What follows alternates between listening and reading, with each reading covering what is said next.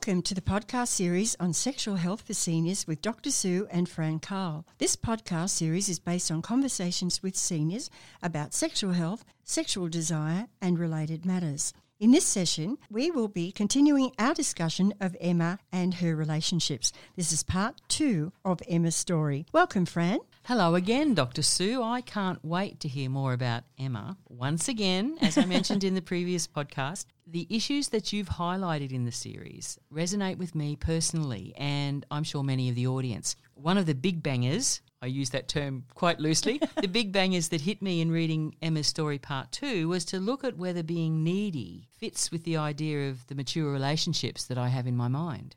And searching for answers outside yourself. Those were really powerful when I was reading and I said, wow, Yes. So I'm really happy that those sort of concepts are generating thoughts within me, and I'm hoping that that's going to be one of the big bangers that's going to happen for our audience. Thanks, Fran.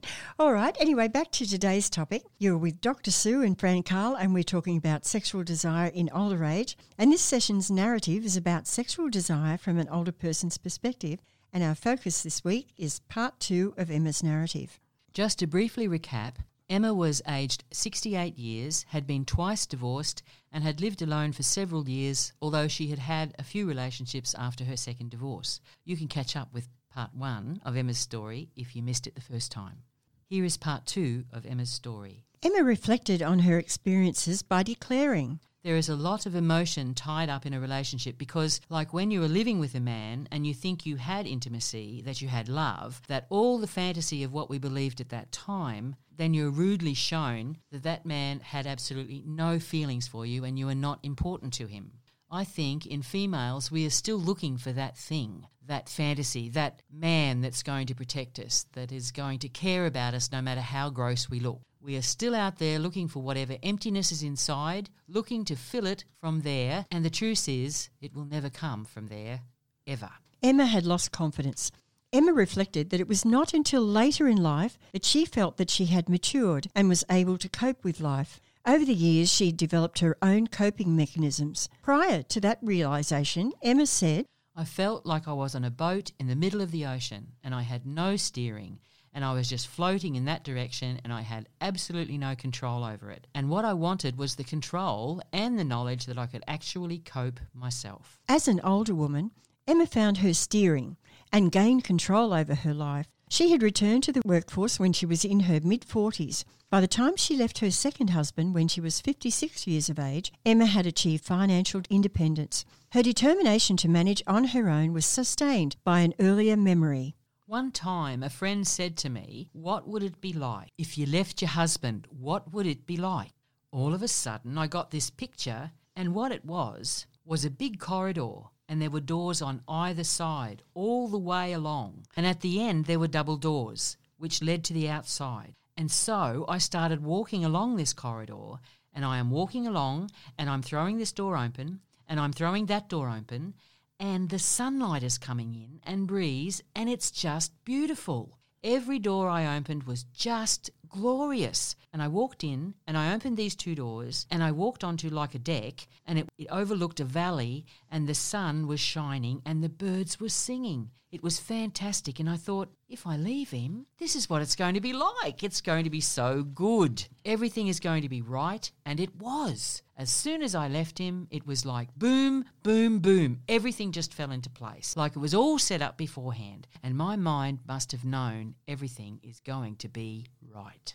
Later, after she was confident with her own life but a little lonely, Emma decided to explore the internet. On one occasion, she flew interstate to stay with a man that she had met online, and while there were fortunately no issues regarding her safety, they simply did not gel, and by mutual agreement decided not to meet again. Emma said, In the end, what I did that has worked really well for me is I use a vibrator. I found I don't feel a need for a man in my life while I'm using the vibrator. I think for a woman, a lot of your sexuality is in your imagination. I use it probably 3 or 4 times a week, and particularly if I want to go to sleep. The vibrator started life as an innocent implement. It was a shoulder massager that was given to Emma as a remedy for arthritic pain, but she soon discovered the versatility contained in the device and put it to good use. Emma found that her sexual desire could be fulfilled. An added bonus to Emma was the knowledge that if the massager was found after her death, no one would realise its actual youth. Her dignity was preserved. Emma's perceptions about herself and about her sexual life had changed in older age. I don't feel that there is anything a man can offer me. I mean, what if Mr. Right was standing there? What could he offer me that I haven't got?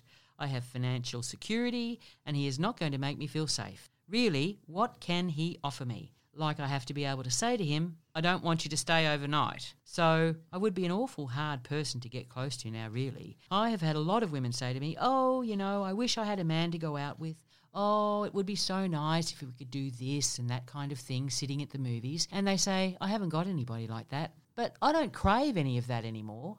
I think a lot of my problems were due to my own neediness and looking for answers from the outside and negative bonding with people. I also think that sometimes relationships have a use-by date. Yes. So, Fran, what do you think about that? We talked about loneliness in past podcast sessions. Yes, we have. Yeah. So yes, and the friends of Emma mentioned, you know, oh, I wish I had someone to go out with and stuff, and I probably have said that myself, maybe in the earlier podcast. But there's a difference, I suppose, in looking for company because it's a fine thing to do, a happy thing to do, or trying to fill a sense of loneliness, and you simply must have that person, otherwise you're not fulfilled.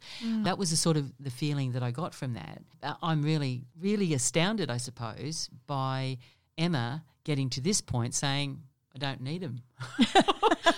I don't need them at all. I've got everything I need. Yeah. And I can't see myself getting to that point. But she's perfectly happy. Obviously, I don't want to trivialise the insights that Emma is giving us in terms of that feeling of neediness and that feeling of looking for answers outside yourself when she's saying they're really inside, you know, myself or, you know, yourself. I think that's really powerful. Yeah, that neediness that she was talking about. And how many of us stay in relationships because we're frightened of what it might what be the like. other side looks like. That's right. And I guess that's the other powerful thing, really powerful thing that stood out as I was reading Emma's words, that the fear, you have to face that fear. Hey, obviously I'm not here championing the cause of breaking up marriages and all that sort of thing, not at all. But I do think that that's the one point that I took from reading out that was she had to look outside, and she's saying you need to look outside. That's something that's a step you need to take. Yeah, I mean, and the other thing was, you know, for example, with the massager, it came to her as a gift. Yes. So it wasn't something that she had to go and purchase. Very good point. So it was kind of easier for her in that regard. That's as well. right. So, you know, going down to adult chaos, I don't know, I'd have to dress in a trench coat with a hat, I think, I know. Dr. Sue. It's funny. I remember when my son was a teenager and he was going on his first outing with a girl. And I tell you what, in those days there was no condoms in the supermarkets. But I was at the chemist like a shot, and I was asking over the counter, which nowadays I probably would. You know, I'd be too embarrassed to do that. But because it was for my son, I was like a tiger, you know, get whatever he needed. And I think that might be a problem for a lot of women as well, although you can order things online now. Exactly, and they come in brown paper bags, I've been told. Yeah, but it is a lot easier than having to go and front up to a chemist and buy a vibrator, for example. Yes. And asking the questions, and I'm hoping that there'd be a drop-down boxes, you know, menus on the website that say size or colour, or I don't know. Yes, that's right. Yeah, the whole idea of online makes it much less confronting. Yes. Look, there was another point to Emma's story that I must admit I did leave out of the written story, but she did tell me that she took that big bed with her when she left the marriage. And to her, that became her ocean, like her island in her bedroom, and that was hers. Yes. And it really, and as I said in the previous podcast, it was a symbol, it had a different meaning for her, whereas before, within the relationship, they'd been on each side of the bed, and she saw her side, his side, and, you know, there was that distance there. But once she had control of her bed, if you like, then it kind of matched the control of her life, and it became her sanctuary. Yeah, in her new home, you know. Wow. Yeah, Yes. it had a different meaning altogether. I think if it was me that was leaving a relationship, I'd probably want to leave the bed behind. Yeah. And not take it. But she had gained a different persona, the bed. Yes.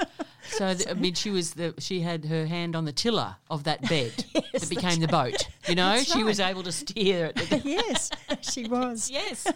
That's magic. Yeah. And the other thing, though, with Emma's story is the fact that she was only 68. And, that's a young, older age. Yes. Yeah, so she, that might be where she felt at the moment that she had no need of men. But how long would that continue for, whether that would go on. And after a while, loneliness would become a part of her life as well. Yeah, exactly. And we've sort of talked about that and you've just mentioned it in terms of loneliness. And I would hope that loneliness isn't an inevitable bit of becoming a senior. Sadly, I think it can be. Yes. That there is that loneliness aspect to being of a certain age, past a certain age, where you're not able to do all the things that you used to do as a younger person. And that loneliness, I wouldn't like to think it's inevitable, but it is very prevalent, isn't it? And it's sad too. Yes, it is. I think too it's sad that we do put age in terms of numbers. And I remember, I think you said something about turning 60 and then you started to feel as if you were getting into the older age bracket. But I remember reading in the newspapers something about an elderly woman was hit by a car, for example, and I think it was something like that. Yes. And then it said that she was 62. And I thought, they're calling a 62-year-old woman elderly. But Hang on. It was published. It was in the paper. Wow. And wow. I might have been around that age at the time, and I think, wow, I don't feel elderly. No. But I've been labelled elderly. By the numbers. Yeah. Just by the numbers. Yeah, exactly. So we've digressed off Emma's story there, but just the same. Important. Still important. Yes. So you've been listening to Dr Sue and Fran Carl, and we've been talking about sexual desire in older age. The focus this week was on part 2 of Emma's story and how she gained control over her sexual life and her bed. Next week, we'll have another story of the experience of sexuality and sexual desire in older age. Thank you, Fran. Thank you, Dr. Sue.